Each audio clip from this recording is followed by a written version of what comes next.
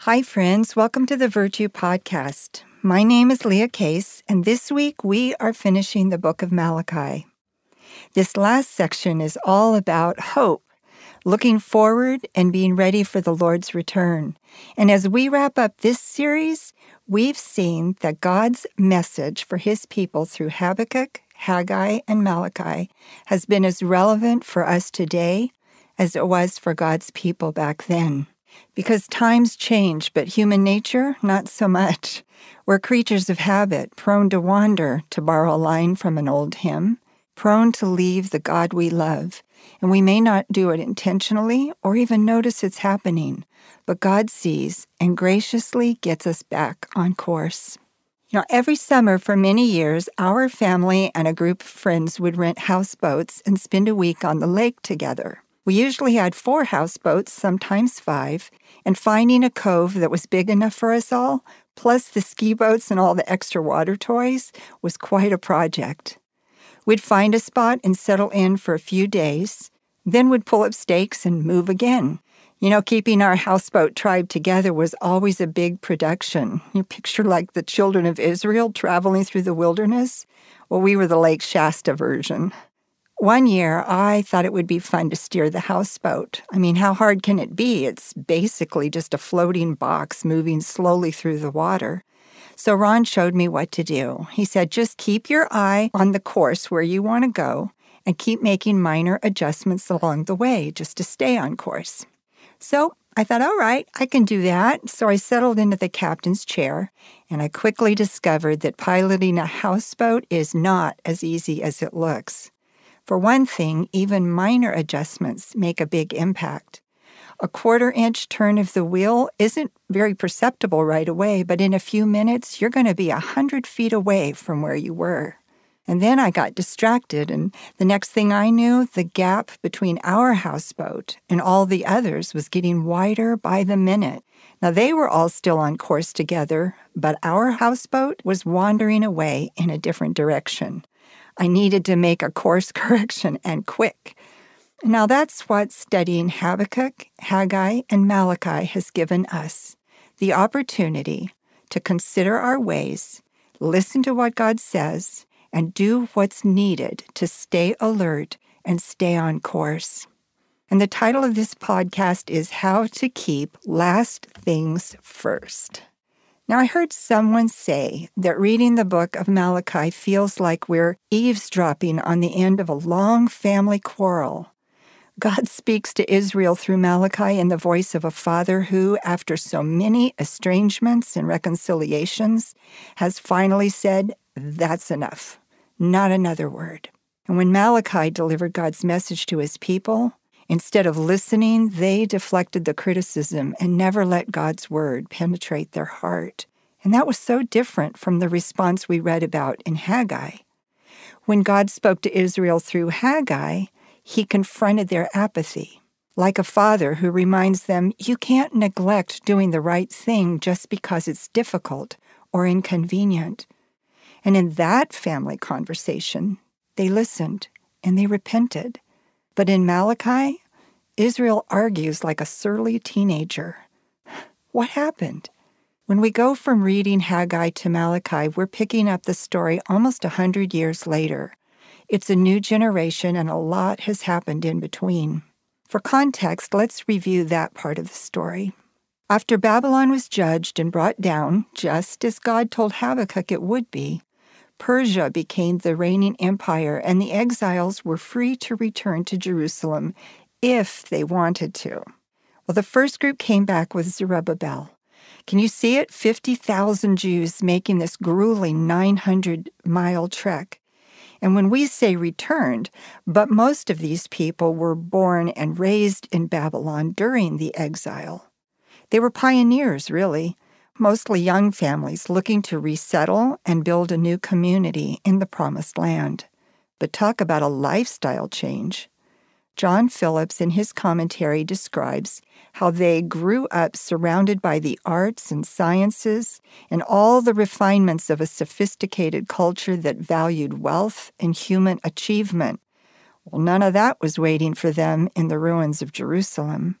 But they had big dreams, and rebuilding the temple was first on their list. They managed to get the foundation laid, but hostile neighbors sent letters to the king making false accusations, and the rebuilding project was shut down. Well, they were discouraged, and that's understandable. But feeling discouraged is a vulnerable place to stay for very long, isn't it? There's a proverb that says, "Hope deferred makes the heart sick." And if we let discouragement fester in our heart, we won't be in a healthy place. And when a dream dies, we look for something to fill that spot. And for them, it was improving their own living conditions. Over time, they started to drift, neglecting God to pursue other things, but they never seemed to get ahead. And Haggai's message comes straight from the heart of God to his people. Remember what he said? Consider your ways. What are you pursuing, and how's that working out for you? It was a wake-up call from the Lord. And while they had been off doing their own thing, in God's grace, he was still pursuing them. Maybe that's a wake-up call for some of us.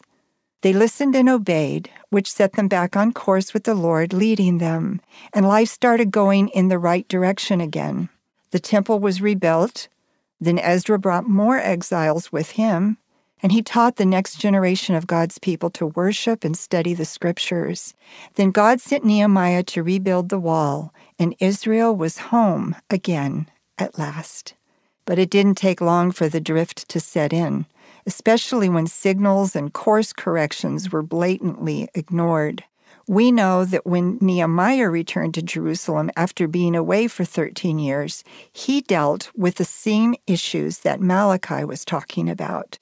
And let's just say that his course corrections were not minor. He got rid of corrupt priests. He even took one offender by the scruff of the neck and physically tossed him out of the temple. Malachi isn't mentioned in Ezra or Nehemiah, and we don't know if their paths ever crossed.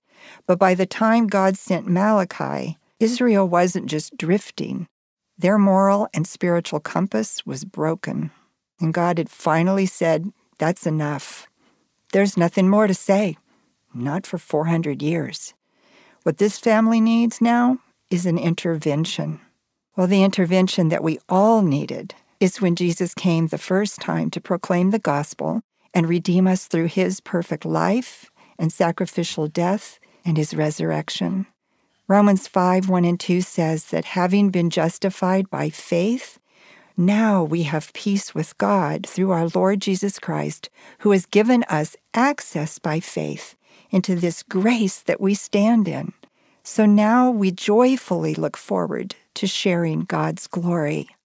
And this is how the gospel turns the day of the Lord from something fearful to a day of joy. Well, I think we all know by now that every one of these lessons has asked us at least once what we've learned about God's character. And this week we were asked why it's important to acknowledge both God's love and his wrath. And as I thought about that, I started to realize that both are expressions of his righteous holiness, two sides of the same coin, so to speak. Wrath is God's righteous anger against everything that is evil, and love is God's righteous mercy and grace and compassion, and both will be poured out on the day of the Lord. We also read 1 Thessalonians 5:1-11, and one of the questions in this section was, how can we stay alert and be clear-headed as we look forward to being ready for the Lord's return? Verse 6 says, "Be on your guard, not asleep like the others. Stay alert and be clear-headed." Okay, so let's wrap up this conversation with some pro tips from the prophets on how to keep last things first. Habakkuk. Well, Habakkuk tells us to stay focused and be faithful. Remember, his nation was crumbling from within, and he was struggling to understand what God was doing. And God's answer to him was, "I know you don't understand what I'm doing, but trust me, I am doing a work. And even if it seems slow, it will surely happen." Well, that may not have been the answer Habakkuk wanted, but it lifted the weight of the world off his shoulders, which was never his to carry. And it shifted his focus back on God. Remember, he said, I will stand at my watchpost. We see so many things happening in our world that are troubling, and God never says, don't ask the hard questions. And for Habakkuk, in spite of the chaos, he stopped fretting about the outcomes he couldn't control. Instead, he chose to be faithful to the assignment that God had given him. Okay, how about Haggai? His pro tip for us, never let personal comfort be the deciding factor in obedience. And here's a heart check for us. When we pray, Lord, give me strength to obey, is that what we really mean? Or in our heart are we saying, Lord, make it easy so I can do it? Let's choose to obey God no matter what and trust Him to renew our strength. And now for Malachi's tip, remember God's word.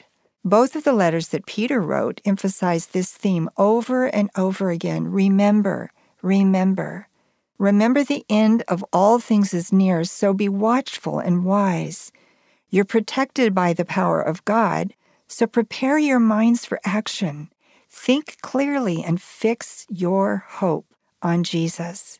You know, we are always moving in the direction of our strongest thoughts, like piloting that houseboat.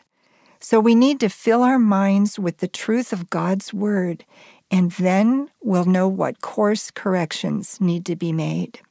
And remember this, that God is so patient.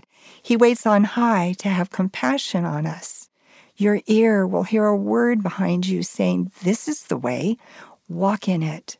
That's Isaiah 30:18. Friends, the song that has been running through my mind as I prepared for this podcast, you've heard it. There will be a day when all will bow before him. There will be a day when death will be no more. Standing face to face with he who died and rose again, holy, holy is the Lord. Let that fuel our passion to make every day count as we wait for that day.